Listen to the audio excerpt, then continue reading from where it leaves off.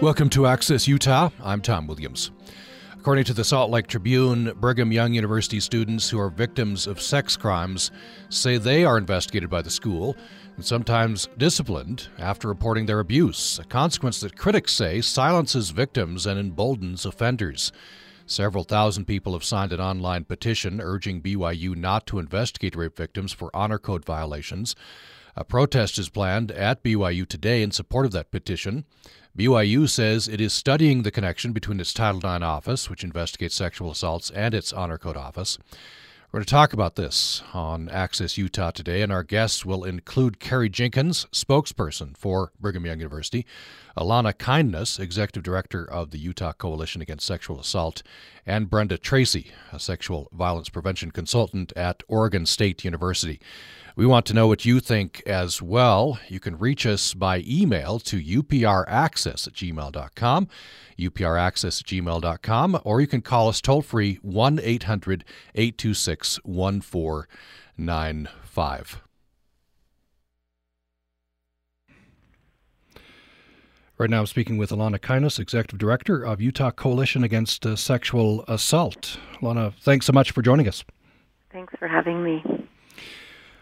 So we want to talk about the situation at Brigham Young University. Just generally, what are your main concerns here? The too close proximity, perhaps, between Title IX office and the Honor Code office? What a chilling effect on reporting? What are you hearing?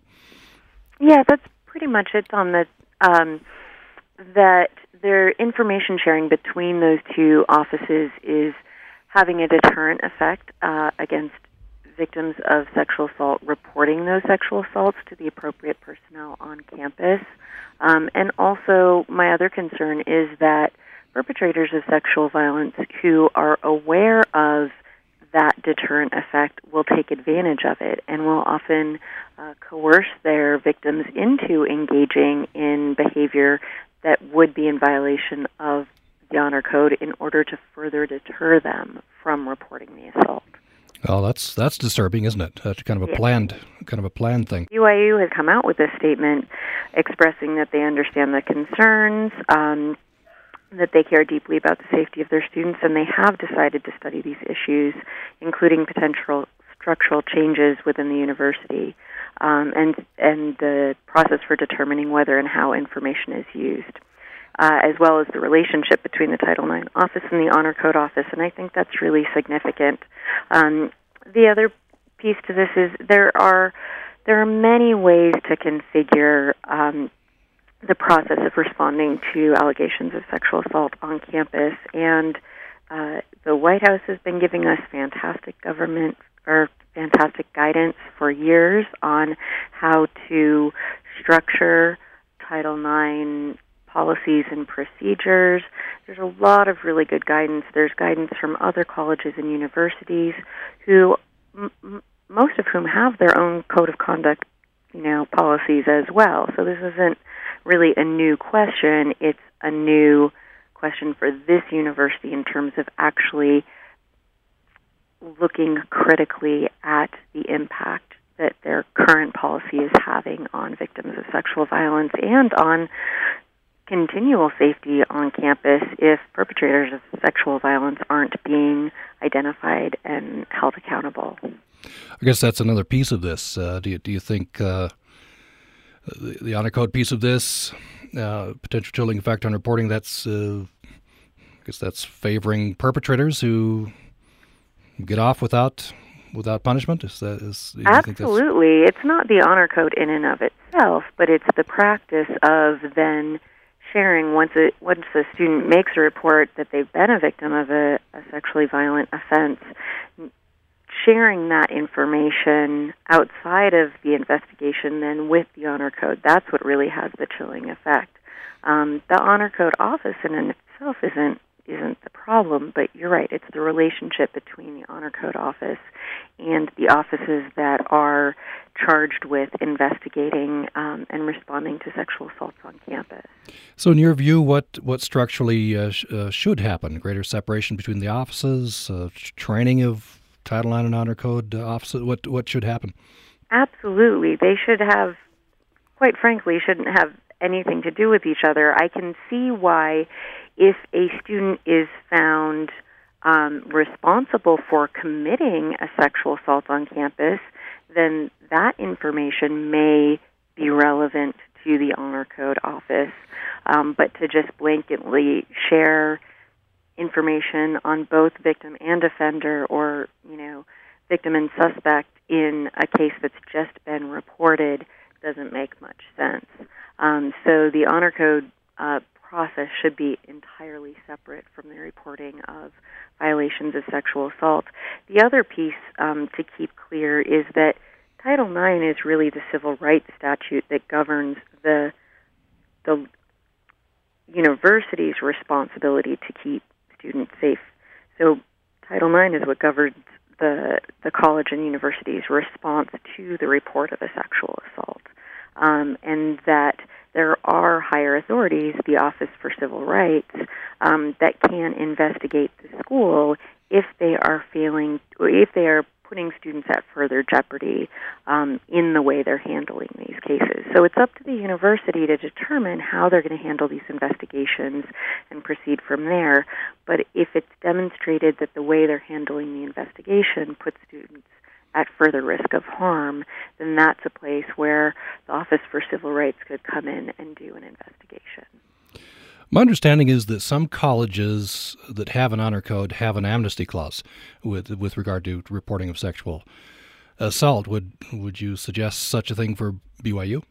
Absolutely. I think that's a really important measure. And this is a practice that's used not just in colleges and universities, but it's used in local law enforcement as well. When witnesses of crime, when a witness of a crime or a victim of crime may be engaged in behavior that they might be held responsible for, but if they don't report it, then a larger crime or a more violent crime goes unreported. Those are the kinds of situations where we determine what's in the best interest of the public safety, right?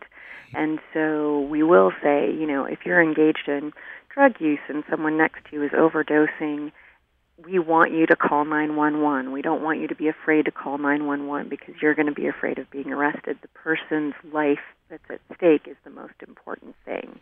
So there's precedent for that type of immunity in all sorts of law enforcement and public safety settings. I want to pull back just a bit from the specific instances at BYU to college campuses in general. And have you talk a little bit about what perhaps might be barriers to reporting? I'm not sure what the statistics are of the percentage of sexual assaults that are reported, but I understand it's not 100%. Oh, no, it's very far from it. Yeah, the majority of sexual assaults that occur are not reported to law enforcement. Across the country, it's really only about 1 in 10 sexual assaults that do get reported to law enforcement. So we already know there are plenty of barriers. Those include shame and stigma, fear of not being believed, fear of being blamed. All of those things are issues that we're working on constantly within our communities. We have an international campaign called Start by Believing that gives communities and families and friends of individuals who have been assaulted guidance on how to respond to someone who discloses that they've been sexually assaulted, so that we can have a more supportive response all the way around.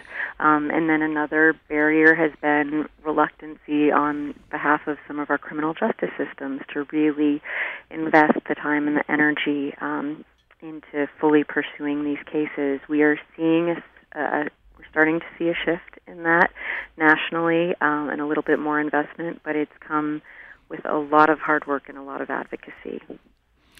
I believe April is Sexual Assault Awareness Month. It is. And so, appropriate, we're talking about this. Unfortunate that this come forward to Brigham Young University, but perhaps can move toward a better solution there. I wonder what you would say about sexual assault in general. I think it's distressing that the problem doesn't seem to be abating. You are absolutely correct. The problem has not been abating, and I think that's in large part because we've been looking at our attention has been misdirected in terms of how we're trying to reduce it. For too long, the ways to prevent sexual violence have really focused on the behavior of potential victims. Well, they shouldn't be drinking, or they shouldn't be going out late at night, or they shouldn't be wearing those clothes, rather than focusing on the behavior of the perpetrators, who are specifically targeting individuals who are vulnerable, individuals who may be afraid to come forward, individuals who are known to them and are in a position of trust and who they should be able to trust. So that's where the real shift needs to happen. Our systems need to respond in terms of holding offenders more accountable. We need to shift our ideas about who commits sexually violent crimes. We don't often imagine that it is the college student on campus that's the student body president that is committing these crimes, but very often, and unfortunately in many cases, it is. And so I think we just need to broaden our lens and look at the information that we have about who really does commit these crimes, and start holding them accountable. And then we need to look at the elements of our societal belief systems and practices that allow harassing behavior to continue, that don't enforce things like civil rights laws, like Title IX, that says, harassment on the basis of gender is prohibited on college campuses and actually in schools from K through 12 as well. So we need to start very, very early on letting kids know what are the standards and what are the expectations of how we treat each other and how we interact with each other. Finally, I'm curious about culture and how that interacts with either, the likelihood of sexual assault or reporting of sexual assault. Utah has a specific culture. Brigham Young University has a certain culture. Is that a factor, and how does that enter in? Absolutely. Globally, we find that during college. The college years is when students are more vulnerable, at heightened risk for sexual violence. And then in terms of Utah and the world, we find in communities where there is very rigid adherence to specific gender roles, so really strong perceptions about how females should be behaving versus how males should be behaving, when there's consequences for not fitting into those stereotypes, that's been shown to be correlated with higher incidence of sexual assault. And then issues of unstable economy, that can sometimes contribute. So there are a number of different cultural factors that we need to be looking at. And then any kind of practice that leads to discrimination against one group by another group is a practice that leads to more vulnerability within that population. So we tend to look at this as very much a civil rights issue and a human rights issue, and making sure that we're guaranteeing that every individual's rights are protected, because if we're not protecting everyone's rights, then all of us are at increased risk. Okay, thank you very much. Alana Kindness is Executive Director of Utah Coalition Against Sexual Assault. Appreciate that. No problem. Thank you so much for the opportunity. And you are listening to Utah Public Radio. It's Access Utah, and we're talking about sexual assault, specifically based on the what's going on at Brigham Young University. Some students who are victims of sex crimes say they have been investigated by the school and sometimes disciplined after reporting their abuse. The consequence that critics say silences victims and emboldens offenders. Several thousand people have signed an online petition urging BYU not to investigate rape victims for honor code violations. A protest is planned at BYU today in support of that petition. BYU says it's studying the connection between its Title IX office, which investigates sexual assaults, and its honor code office. And we have the phone line open for your comments at 1-800-826-1495. You can also email us to upraccess@gmail.com. A little bit later on, we're going to be talking with, or hear a conversation that we recorded yesterday with Carrie Jenkins, spokesperson for Brigham Young University. Right now, we bring in Brenda Tracy, a sexual violence prevention consultant at Oregon State University. Brenda Tracy, welcome back to Access Utah. Thank you for having me. So we had you on a program dealing with sexual assault awareness a few months ago. For people who didn't make that program, tell us your story in brief, if you would. Sure. I'll try to be as brief as possible. In 1998, I went to a friend's apartment, and while I was there, it was in Corvallis, Oregon, I was drugged, and I was gang raped by 4 men. 2 of those men were football players at Oregon State University. Right after the attack, I reported to the police. I got a rape kit done, and I reported to the school at Oregon State University to a sexual assault counselor. And unfortunately, the outcome of my case was that I was lied to by the DA. I was told I did not have a good case. I found out years later that all 4 men had confessed on audio tape to the attack. My rape kit was not tested, and it was destroyed before the statute of limitations was up. And the university's response was to give the men 25 hours community service and a 1-game suspension from the football season. So not a good outcome. Yeah, it's just breathtaking. Now, I guess people could say, well, that was several years ago. Would that happen today? What's the climate like today, do you think, on an average college campus? Yeah, and, I hear that a lot. I hear people say, Brenda, that happened a long time ago. Things are different now. And unfortunately, things really are not that different. If you really dig into the issue, unfortunately, my case can happen again today, and it does happen. And that is why I am so active in my advocacy work and activism, helping to change laws, working with Oregon State University, because it's unfortunate that we really haven't made that much progress since 1998. And I don't know that, I think as a general society, we think that these things can't happen because they sound so unreal, but they do happen. And we have to recognize that we need to do better. We have to make more change. So I think you were listening in the conversation with Alana Kindness there. Just in general, anything that stood out that you'd like to emphasize? Yeah, I agreed with pretty much every single thing she said. I think she was right on. One of the things that I wanted to touch on was the amnesty policy. I think it's important that every single school adopt an amnesty policy, because what's happening is, especially with BYU, if we have victims coming forward in good faith to report a crime to the school, not only are these victims possibly wanting justice for themselves, but in my case, I really just wanted to make sure that no one else went through what I went through. I wanted to make sure the school knew what had happened to me so that no one else would be harmed. And I hear that from victim after victim. Maybe I don't want to go through the criminal process. Maybe I don't want to go through the adjudication process on the university, but I want to make sure this doesn't happen to anyone else. And when we don't have amnesty and we come forward in good faith and we're punished for it, what we're doing is we're blaming the victim. We are further shaming them, and we're pushing them into silence. And we're basically saying, it's your fault you got raped, and don't come forward, because if you do, there'll be consequences for reporting a crime. And that is the worst case scenario. It's not going to help anything. Like you said, it's going to protect the perpetrators on campuses. It's going to lessen reporting, which is already terribly low. I think maybe 18% of victims report on campus, if that.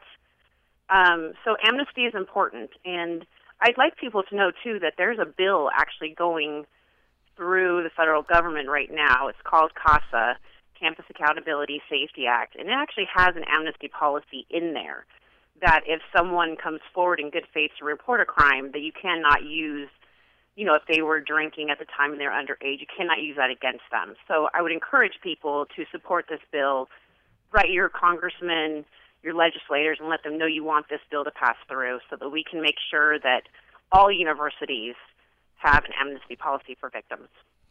Before we go to break, I wonder if you could clear up. I think some people are confused about the Title IX offices. When we think of Title IX, often we think of sports and equal sports for women. Title IX has been mandated, I think, by federal law to receive sexual assault reporting. Is that on campus? Is that the case? Maybe clear that up for us. Yeah, it's not just about sports. It's basically about making sure that all students on campus are treated fairly and equally, and that you are free from an environment of sexual harassment, sexual violence. Like, you have the right to be on a campus and be safe and not be the victim of sexual harassment, stalking, domestic violence, sexual assault, and rape, which is really just a human right. And this office is supposed to make sure that this is enforced on our campuses. Now, in terms of reporting, that can get a little confusing as well. If you're on a college campus, we hear about the Title IX office. Should the young woman go to the local law enforcement and Title IX, or one or the other, or what's best to do? You know, I think that that's really up to the victim, and I think that it's whatever they need to find the healing and the justice that they want. Some victims want to only adjudicate at the university level. Some students want to go and report to the police. The unfortunate problem is that we don't see a lot of good outcomes from universities or from our law enforcement. So it's, for me as a consultant and as an advocate and a survivor, it's hard for me to talk to victims and say, yeah, I think you should go to the university, I think you should report, but this is possibly what could happen.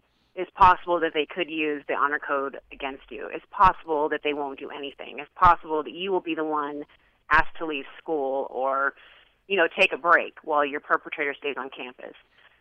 It's possible that if you go to the police and have a rape kit done, it may not be tested. It could just sit on a shelf or be destroyed.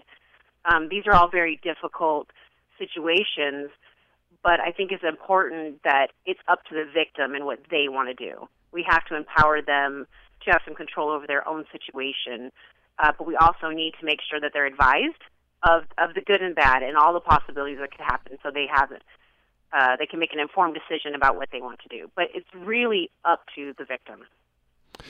So I've learned a bit about this doing some programs on sexual assault on campus.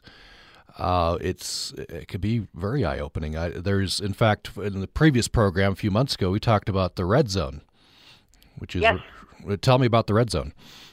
Yeah, so the red zone happens at the beginning of the school year.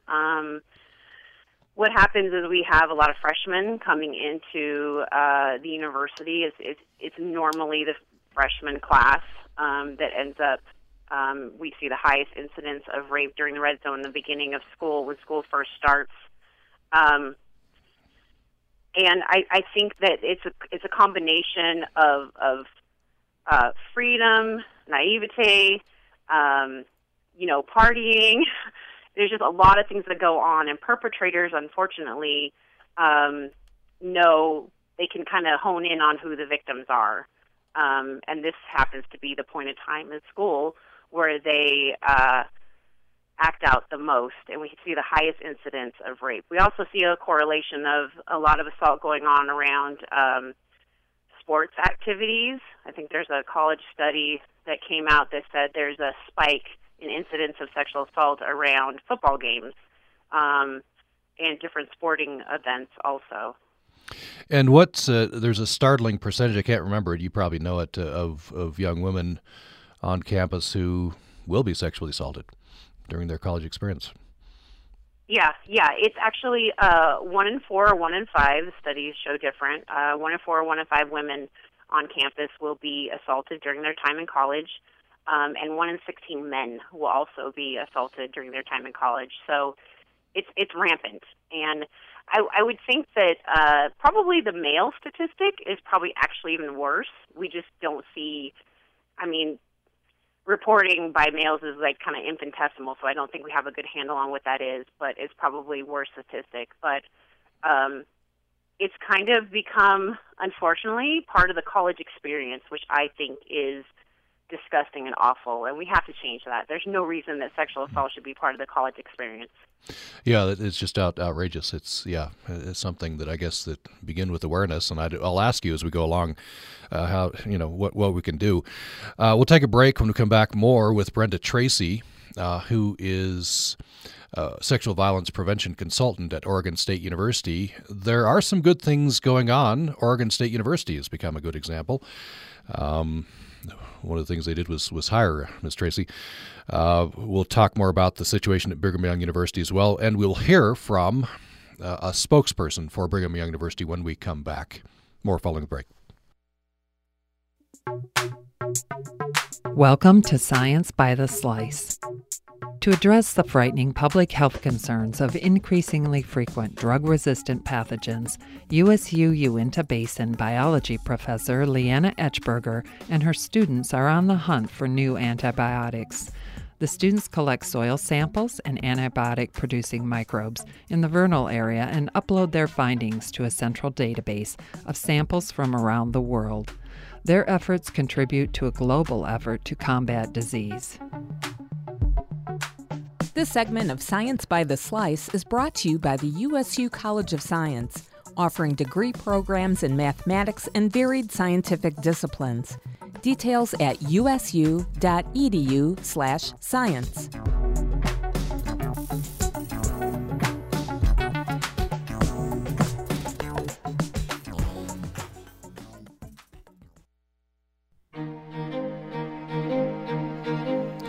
Thanks for listening to Access Utah. I'm Tom Williams.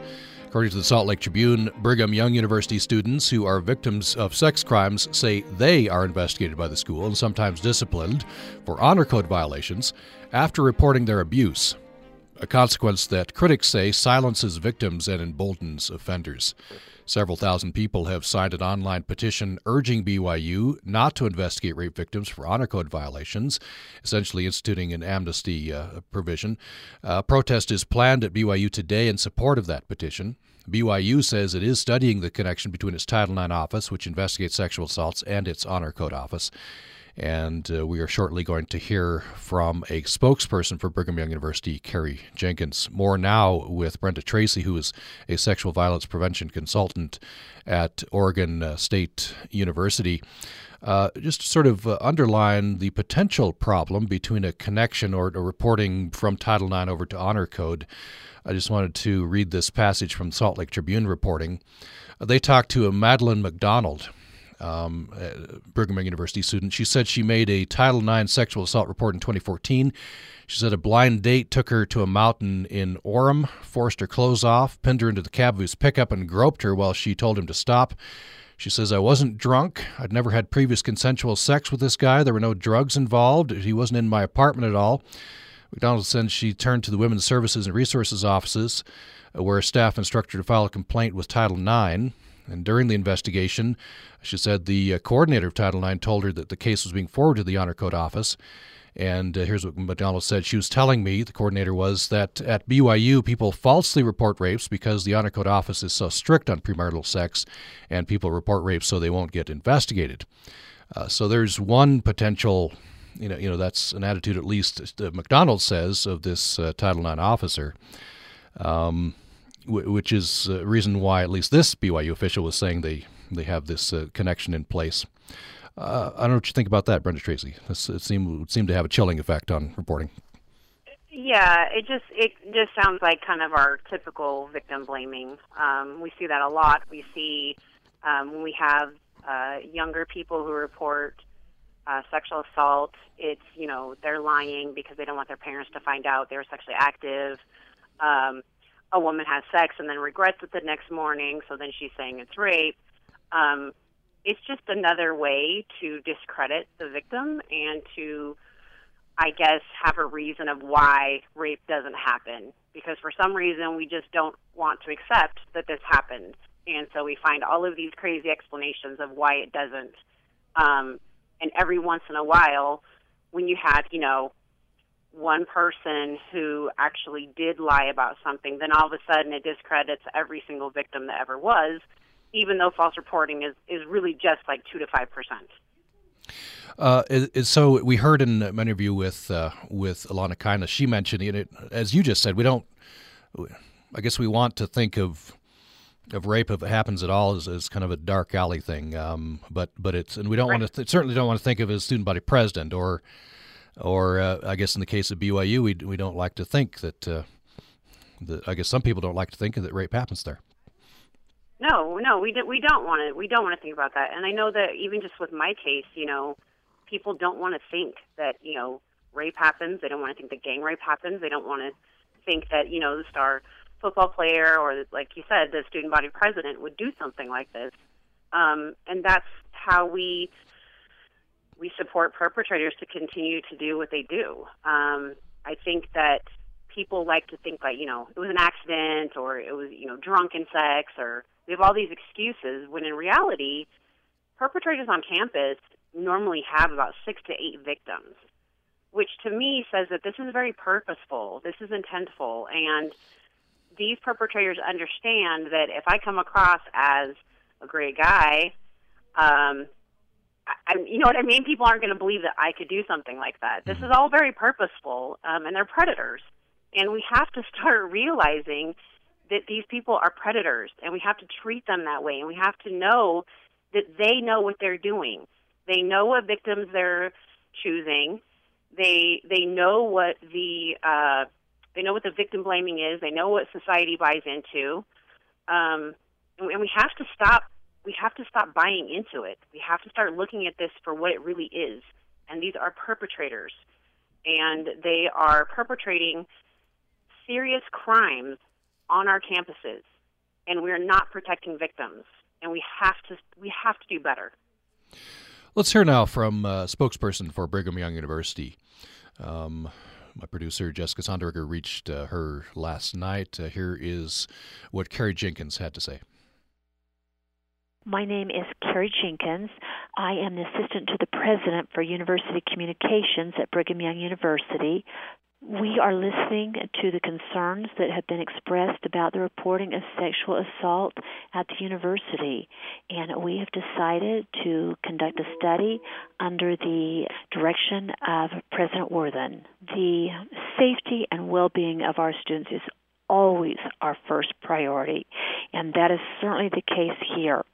This discussion is not unique to BYU. It's not just unique to a private university or a faith-based institution.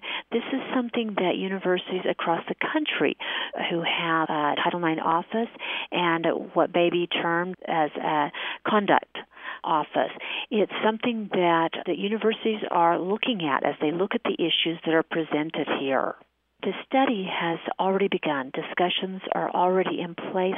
We have not set an exact timeline. For one thing, we are at the end of our semester, our winter semester, and many of our students will be leaving. We do feel that this might be something that's important to involve our students in, and so we may look at carrying this into the fall semester of next year. But again, a timeline has not been set. We'll really look at what time is needed to do the very best study that we can. Some of the areas that we're specifically looking at, the structural changes within the university, the process of determining whether and how information is used, and then the relationship between the Title IX office and the Honor Code office here at BYU. We are concerned that there may be a perception that would dissuade victims of sexual assault from coming to the Title IX office. That's certainly a concern to us. I can tell you that the safety and well-being of our students is of utmost concern to us. That is the primary concern here. And then further add that a victim of sexual assault would never be referred to the Honor Code office for being a victim of sexual assault. We certainly want to be sensitive to those who are victims of sexual violence and be understanding of their situation, of the vulnerability that they may feel. And so as a university, that is our first commitment, and we need to be sensitive to the situation, the circumstances that they may be facing. Title IX is there to protect our students, to provide a safe environment for our students. BYU has a zero tolerance for sexual violence, and certainly we work to the best of our ability to provide our students with a safe environment here at the university, and having the ability to take disciplinary action when a sexual violence occurs is very helpful to any university, not just to BYU. We have been asked why we have not responded to some of the individual cases that have been brought up in the media, and the reason being is that the university simply cannot. Because of FERPA, which is a federal guideline, we cannot disclose information about a student. nor their situation, nor their record. We just simply cannot. That is Carrie Jenkins, spokesperson for Brigham Young University. We reached her last night. We're talking with Brenda Tracy, sexual violence prevention consultant at Oregon State University. Brenda Tracy, your general reaction to what Carrie Jenkins said, and then I'll ask you what you think BYU should do. Oh, that statement is so frustrating and disheartening for me to listen to. There's so many things that I'm bothered by. Unfortunately, I think that this idea of, we take this very seriously. We hear many universities say that, and then the idea that they're going to do a study does not speak to me that they are really worried about, taking this on right away, that there doesn't seem to be any urgency if we're just doing a study that has no timeline on it, which I think is a huge disservice to the students on campus and their safety. The idea that this is not just our problem, it's a problem everywhere, I think minimizes the issue. I think that if you look at Oregon State, where I work with President Ed Ray, he does not do that. He does not say, everyone's going through this, so we are too, so that somehow makes it okay. He has taken on the issue head on. He has said, yes, we have a problem. It's not okay, and we need to implement things now. We don't need to do a study. We know it's happened. We know it's happening. There are plenty of studies that tell us that rape happens on campus, that it's happening to 1 in 5 women. The White House has already conducted a study. We don't need more studies, and to do something. So it's frustrating to me that is the response. And the idea that they're saying that students are not referred to the Honor Code office is also frustrating, because we have victims who are coming forward and saying, this is what happened to me, so we're discrediting them too. The idea that the university cannot comment, that they are hiding behind FERPA, yes, some of that is true. But when I came forward with my story, President Ed Ray immediately issued an apology on behalf of the school. He did not talk about details of my case, but he validated me. He took accountability and said, I'm sorry for what happened to you. It's not okay. We can do better. We must do better. And we will implement things on this campus to make sure that this doesn't happen again. So I just feel like, it's just a big PR thing from the university, and it doesn't really sound like they're really doing anything. And that's really frustrating for me and sad, because if you look at Oregon State University, you can do something. The president can step up and can implement procedures to help these students, and they can do it now. They don't have to wait. So yeah, gosh, that just makes me really sad. What are your suggestions? What would you recommend to BYU? Well, the first thing they can do is implement an amnesty policy. I mean, the president can do that now. They can just say there's an amnesty policy. If you come forward in good faith and you make a report of a sexual assault, we will not use the Honor Code against you. They can provide confidential advisors. In Oregon, we have a law that mandates that we have confidential advisors. President Ed Ray has them on his campus, so they're not mandatory reporters. Students can come to these advisors and counselors, and they can make a report, which is not mandatory reported to the university. They can be advised of what their rights are, what the university process looks like, what the criminal process looks like, and they can make an informed decision without being afraid of retaliation or the school finding out what happened. They can do that. They can open a sexual assault resource center. There's many things that they could do. And first and foremost, they could validate that this is happening on their campus, and they could apologize. And they could just say that we believe you, we support you, we want to help you, what can we do? Instead of just saying, well, we don't think this happens on our campus, but we'll look into it and we'll do a study. I'd like to kind of situate where you think campuses are in general. So we've been talking about Brigham Young University, Oregon State. I think you would certainly hold forward as a good example, right? Where do you think most campuses are on this?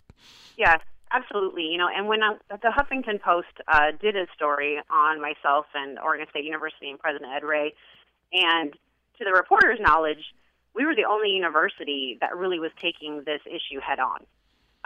They really had not heard any good stories of good outcomes, around this issue. So I really do hold up Oregon State University as an example of how you can deal with sexual assault on your campus and how you can deal with victims and faculty and create an environment of belief and support and action, and not just these PR campaigns of we take this issue seriously. We hear that over and over and over again. We take this issue seriously.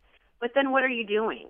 It's not okay to say that, well, it's happening everywhere, so it's happening here. That's not okay. It's your university. It's your campus. These are your students. You're in charge of their safety, and you can make change autonomously on your campus. And the fact that Oregon State has done it tells me that everyone else can do it too. And there's no there's no barriers to doing it. You just have to do it, and you have to face this issue, and you have to take it on, and you have to stop worrying about reputation, and you have to stop worrying about what it's going to look like. Because quite frankly, President Ed Ray is not worried about what the reputation of the school looks like if they take on this issue. And, the school hasn't gone bankrupt. Enrollment hasn't gone down. If anything, people feel safe on that campus. And staff morale, student morale, everything is up. So we have to change the conversation, and we have to change the attitude on these campuses. Now, in your case, Oregon State, you have a president who, of course, by virtue of being president of the university, can have a big effect changing culture. He can do a lot of things. What would you say institutionally should be done, in I guess in general on campuses? Yeah, well, I think it's interesting that I think there's a phenomenon when you look at campuses everywhere that we have. There's this like top down, bottom up theory. And on the bottom, we have advocates, we have counselors, we have students, we have organizations that are all really wanting to fix this problem and are really working on this problem. But we don't have the top down. We don't have the buy-in from the upper administration and the presidents. And so what you see at Oregon State University is we have a top down, bottom up. And when the top comes down and the bottom comes up and they meet in the middle, that is where you see true change happen. And the first thing we need to do is we need to get the presidents to buy into this issue. We have to get them on board, and we have to get them to stop avoiding this issue. We have to empower them to use their authority and their power as the administrators to make changes on these campuses. And we got to start all of us working together. That's the only way we're going to change this. I'd like to I'll preface this question by noting that you spoke, I think, recently to a conference on healthy masculinity. And so if we have, and this rattles through my brain every time we talk about this, so 1 in 4, 1 in 5 young women will be sexually assaulted during their college career.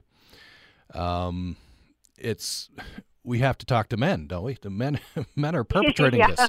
What do you say to men? Yeah, 98% of all sexual assault is carried out by men. That's not to say 98% of men rape or commit sexual assault. It's 98% of all of these assaults are taken out by men against women and men. So, to me, I believe this begins with the way we socialize our men. So we're socializing our boys to not cry, don't have feelings, suck it up, be a man. We're socializing them to not be like a girl. You run like a girl, you throw like a girl. So basically, we're teaching our boys to be non-human. You can't have emotions. And we're also teaching them that their worth and their value is in how many women they can have sex with. What is their conquest? We're teaching men that women are objects and property, and that they need to be dominant and they need to dominate. So we're sending all these messages to our boys at a very, very young age. And we're also teaching our girls that this is how men are and that this is okay. So if the little boy on the playground hits you, it's because he likes you. So we're already conditioning our women to accept that abuse is love. and we're socializing our boys to think that dominance over women is what a man is. So we have to deconstruct these ideas. We have to start with our children younger because, quite frankly, once they're in college, for the most part, if you have a serial perpetrator, it's too late. You're probably not going to get to them at college. We have to start this discussion when they're younger. Consent education in high school is very important, and we have to start talking about healthy masculinity, and we have to start talking about the way that we're socializing our boys. And I believe that it really is at the root of this issue. What would you say to parents? If I had a daughter going to campus today, I'd be tempted to go with her, and and yeah, be her and me in the dorm or whatever it is. But it's 1 in 4, 1 in 5. That's a scary statistic. Yeah, it's scary and it's difficult. Excuse me, so I'm getting over a cold. And it's difficult because you don't want to put the onus on your daughter. If you have a daughter going to college, you don't want to say, don't dress a certain way and don't go to a party and don't drink and check your drink for drugs and always go with your friend. Because then, in a way, we're kind of saying to her, if something happens to you, it's your fault because you didn't do all the things that I told you to do. So I think the most important thing we need to talk to our daughters about is and our sons, because men are raped and sexually assaulted also, is we need to have open, honest discussions about these things that happen. And we need to make sure that they know that no matter what, this is not their fault, and that we believe them. And God forbid, should something happen, don't say stay silent. Speak to someone. Even if you don't report it, find someone you trust, talk to them, work through it. We have to make sure that we're not victim blaming, and we have to make sure that these victims understand that there's support, because unfortunately, culture is still shifting. We have a long way to go, and we're going to still see more and more victims that are mistreated, and we have to start working against the victim blaming, because the first thing you do when you're sexually assaulted is you blame yourself. And then when you turn to society, they blame you too. And all that does is validate the self-blame. And it just becomes a disaster. And unfortunately, I think we're going to keep on seeing this until we start shifting culture more. It's going to take time. We have a caller who has called us at 1-800-826-1495. Jennifer joins us. Jennifer, welcome to the program. Hello? Hello. Can you hear me? Yes. Go ahead. Good. Okay. Yeah, it's a small world. I went to Oregon State before I joined the church, and I was raped there. And the reason I didn't report it is I'm just trying to say this has been going on for decades. It was in the 70s, and I didn't report it because I just knew that somehow, it would be a male responder because all the police officers were male. Okay, and I just knew that they would figure out some way for it to be my fault. And it was, in fact, an athlete, okay, and an athlete from a different country. And who knows, maybe they have immunity, I don't know what. But it takes years and years and years to recover from this, But anyway, I eventually ended up joining the church, and I went to BYU, and I had this incident where this guy I was in a house full of girls, and this guy came in with a knife, and I could see that he was, he had a bad thing in mind. But anyway, they did investigate this. It was the police department. It wasn't the BYU people. But anyway, it turned out he was just a really insecure mess and felt powerless. And if we could figure out plus, it's upsetting that we had a 9-year-old girl out here in Vernal raped by 4 men. And it's like, good grief, you guys. When is this? It's so frustrating. It should be getting better, and it's not getting better. It may even be getting worse. But I'm really glad this lady is in Corvallis doing this, because that's one of my great memories of Corvallis is being assaulted. But what I don't get is how come we can't have men sit down with men and say, this isn't cool. This isn't okay. But I don't really see much of that happening at all, and it's very frustrating. So that's it. That's all I have. Thanks. Thanks, Jennifer. Sorry for your experiences there, and thanks for sharing. What do you say, Brenda? Yeah, well, first I just want to say that I'm sorry for what happened to you also, and I feel for you, and I understand, and I believe you, and I just want you to know that you're not alone. And it is frustrating. When I first came forward with my story and kind of become, kind of a public figure on this issue, I thought, what can I do? And the first thing I thought of was, well, maybe I could start a nonprofit to help victims. And so I got online and I just saw, organization after organization that are helping victims. And I thought, what are the men doing? What are we doing about men? And there's very few. But there are some. There's a national organization called the Call to Men, and they are working on this issue of healthy masculinity and, how can we raise our boys differently and how can we get them involved in the movement? Because the truth is 10% of the male population that are committing these crimes. So it's like, what's the other 90% doing? And how can we empower the other 90% to start speaking up? And how can we get them engaged so that the 90% can now overpower the 10%? The 90% can be louder than the 10%.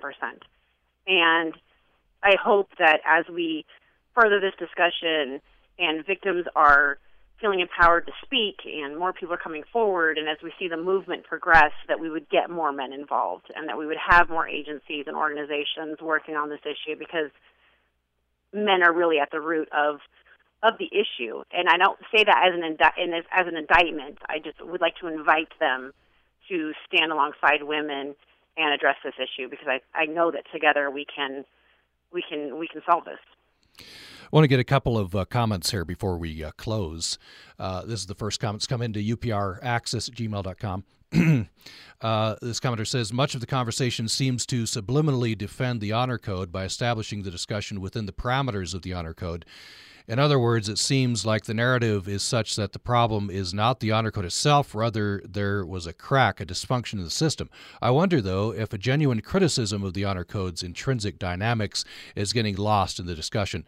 Do the victims, as well as justifiably scared women at BYU in general, usually defend the honor code, or do they feel that the last few weeks call into question the validity of the honor code as such?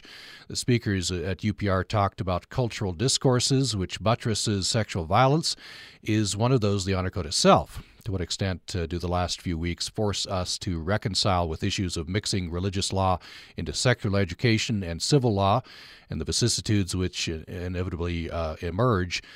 By the way, when I say the conversation, I don't mean your UPR specific points, but rather the dialogue that has emerged across Mormonism in the last few weeks.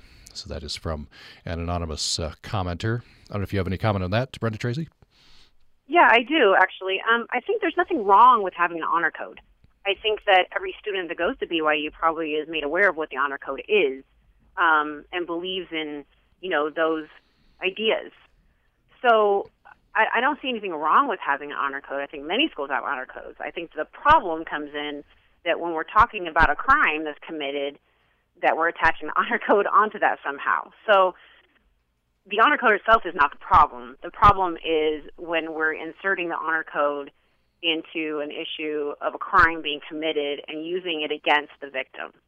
So I think that have an honor code, I think that's great, but when you have a victim of a crime come forward, do not re-victimize them by using the honor code against them.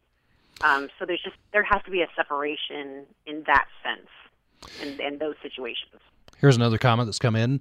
I think we'll have this be the last comment, and we'll have Brenda Tracy give some final words.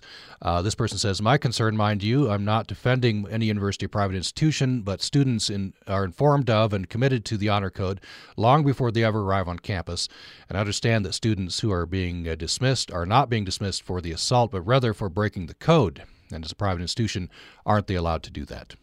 That's the comment there. Well, I think the problem is that if you're speaking in the sense of, sexual activity in general, and you're being dismissed, the victim did not engage in that.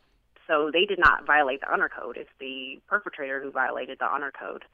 And I think also that in cases of, maybe there's drinking, maybe somebody was drugged. I know that I was drugged against my will, so I didn't violate anything. The perpetrator did. So the idea that we're punishing the victims is we're blaming them for the assault that has happened to them, and it's just not fair, and it's not okay. So you would support an immunity clause. Person comes forward, reports absolutely. sexual assault. In cases of crimes, absolutely. Yeah. Absolutely, 100%. So just about a minute left. What would you say finally at the end of the discussion here, Brenda Tracy? I would just like to talk to survivors and victims, and I would just like to say that, it's not your fault. You are not alone. I believe you. There's many of us that believe you, and I'm sorry for what has happened to you, and I'm sorry if you've been mistreated by your institution and your college. I applaud you for coming forward, understanding what the risks could be. I applaud you for your strength and your courage to speak out and fight against a broken system, and I will continue to do my part to make sure that we help change this issue. Brenda Tracy is a sexual violence prevention consultant at Oregon State University. Thank you so much. Appreciate it. Yes, thank you so much for having me. I really appreciate it.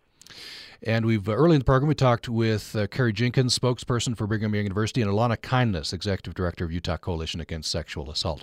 You can keep this conversation going by emailing us to upraccess@gmail.com. You can also find this program at upr.org. Thanks for listening today. Programming on Utah Public Radio is made possible in part by our members.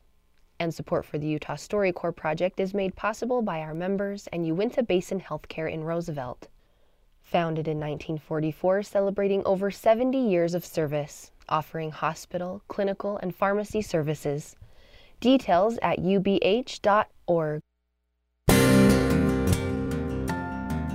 This is Utah Public Radio, KUSR HD1 Logan, KUSK HD1 Vernal, KUSL HD1 Richfield, KUST HD1 Moab, KCEU Price, and KUSU FM HD1 Logan.